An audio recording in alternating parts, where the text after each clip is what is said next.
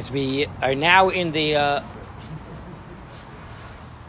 last jump before Rosh Hashanah, so today we'll learn a little bit of the halachos of shofar that everybody should know, especially this year with everybody all over the place.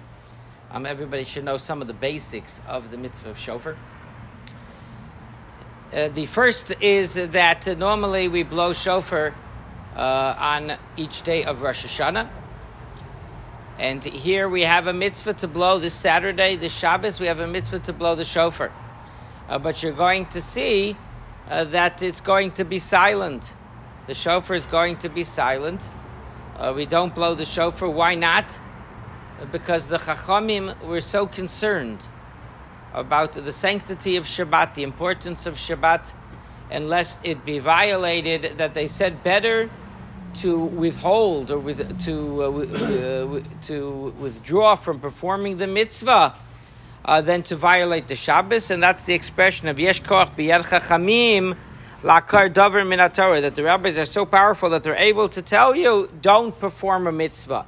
They cannot tell you to do an Aveira, right? If the rabbis tell you to do an Aveira, it's irrelevant. The rabbis cannot tell you to do an Aveira. But they could tell you to not do a mitzvah in a form of a gezerah. And that's what you have here, that we don't perform the mitzvah of shofar on Rosh Hashanah. Interesting. If it falls on Saturday. Yes, Shabbos, thank you. Yes, correct. Interesting question. Let's say you're walking, and you're walking by a conservative or reform synagogue, and they're blowing shofar. And you hear them blowing the shofar, do you get a mitzvah or not? So that's not for now. A little comedy.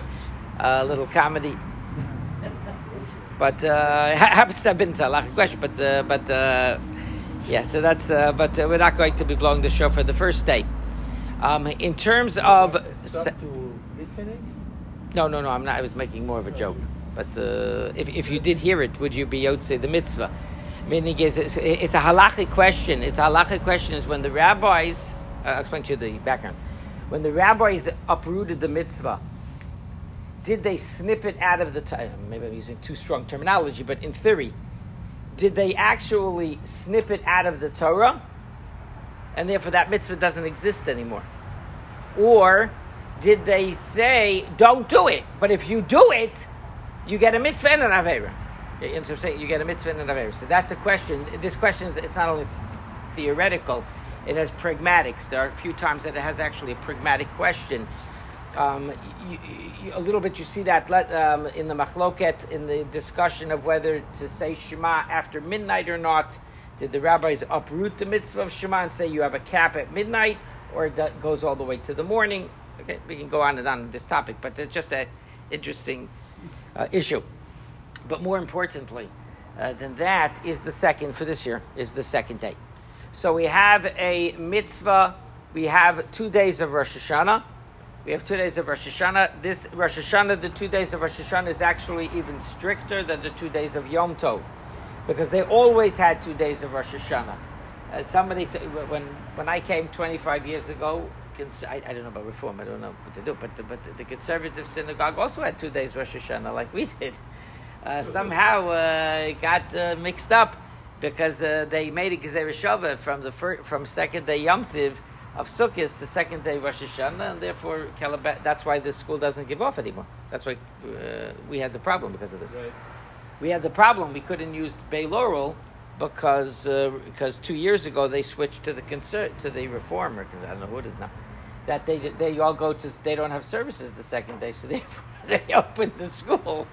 And we were ending up, we ended up without the school district, without the property, because they opened, Las Virgenes opens on the second day of Rosh Hashanah. But that's a mistake, because there always was 2 days Rosh Hashanah. There was 2 days Rosh Hashanah in Eretz Yisrael too. I guess they didn't learn that Gemara, I don't know, I guess not. But there's always 2 days Rosh Hashanah. You might discuss why, but there's always 2 days Rosh Hashanah. And so it's much more strict in halacha. In many areas, it's much more strict. So when it comes to blowing the shofar, on Rosh Hashanah, so everybody has to hear, men, women, and children all have to hear 30 blasts of the shofar. they have to have 30 blasts of the shofar. Now, we're going to blow in the synagogue 100 blasts, whether you're Ashkenazi or Sephardi. It's all the same. We're all going to hear 100 blasts. Where we hear them and when we hear them, that's a machloket. That's a difference of minhagim. But we all end up with 100 by the time we leave synagogue. But let's say a person's not in synagogue. Or let's say a woman has coming in the middle. She has little children, so she's trying to, juggle everything. She only has to hear 30. There's no mitzvah. Unless you're in a congregation, I mean, you're davening as a community, then you need 100. But if you're davening as an individual, let's say somebody corona, they're davening at home, God forbid, right? They have to daven by themselves for whatever reason. And I'm coming to visit them for the shofar. So the real halacha is only that they have to hear 30. You would blow for them 30 blasts, and that's it. That's all that you need to blow for them, the 30 blasts. One more halacha, pragmatic, is in terms of the bracha. Let's say I already blew the shofar in the synagogue. I blew the shofar. Or I was yotzei. It doesn't matter if I blew it. Let's say I heard the shofar and I was yotzei the mitzvah by hearing the shofar. I get home, right? And this other person wants me to blow shofar for him. This other person wants me to blow shofar for them. Who makes the bracha? Who makes the blessing? Okay. So here we have if it's a man, then the blower would make the bracha. Right? He could make the bracha. It doesn't have to, but he could make the bracha. If it's a woman, so it would depend. If she's an Ashkenaziya, if there is such a word, if she's Ashkenazi, then she would make the bracha. If she's a Sephardi, their minhag is not to make birchot HaMitzvah for most. Not all. It's not unanimous. They're not unanimous, whatever it is. They're not all exactly the same.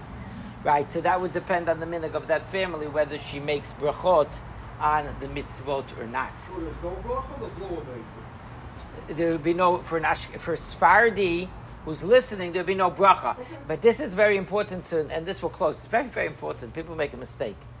There are two separate things. There's a bracha and there's a mitzvah. They have nothing to do with each other. Sometimes you make a bracha on a mitzvah. Sometimes you don't. It depends on the situation. For example, when you give tzedakah, there's a charity box, please donate money, right? You don't make a bracha when you do it. Why? We're not discussing now. You're getting a mitzvah. There are many mitzvahs that you do that you don't have a bracha on. There are some mitzvot that one person would make a bracha on and one person would not make a bracha on. The reasons is not, so we don't have the time for that. So the bottom line is, if you're going to blow for another individual, right, I usually let them make the bracha for whatever reason. That's how I usually do it. It teaches them. I let them make the bracha, right? But technical halacha is if it's for a group, it includes a man, the person could keep making the bracha for whatever reason, not relevant to now. If it's a woman, she should make the bracha. And if I have many women, one woman makes it for everybody. The same rule applies. It doesn't change. Right, so that's just... The blower makes the bracha. Yes, yeah. It doesn't matter, Ashkenazi or Sephardi. If the blower, right, sometimes I give over to them to make the bracha. Depends on who I'm trying to teach at that moment, what I'm doing. But if it's for women, then usually you let the women one woman make the bracha for all of the ladies, if it comes out such a case. But again, and you should blow for them the 30 blasts of the shofar. That's enough for tonight. The Megillah reader makes the bracha over again if he does it in group? If you read it already? Yes, that's an excellent question. Yes, the Megillah is different. The Megillah, you would make the bracha because the Megillah, according to everybody, the women have to hear. According to everybody, the women have to hear Megillah.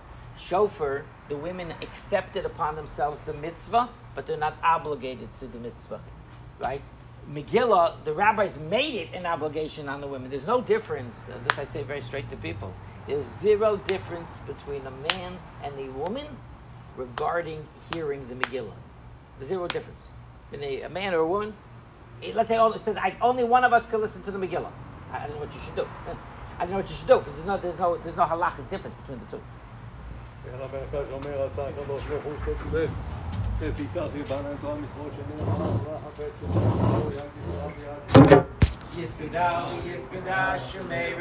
Amen.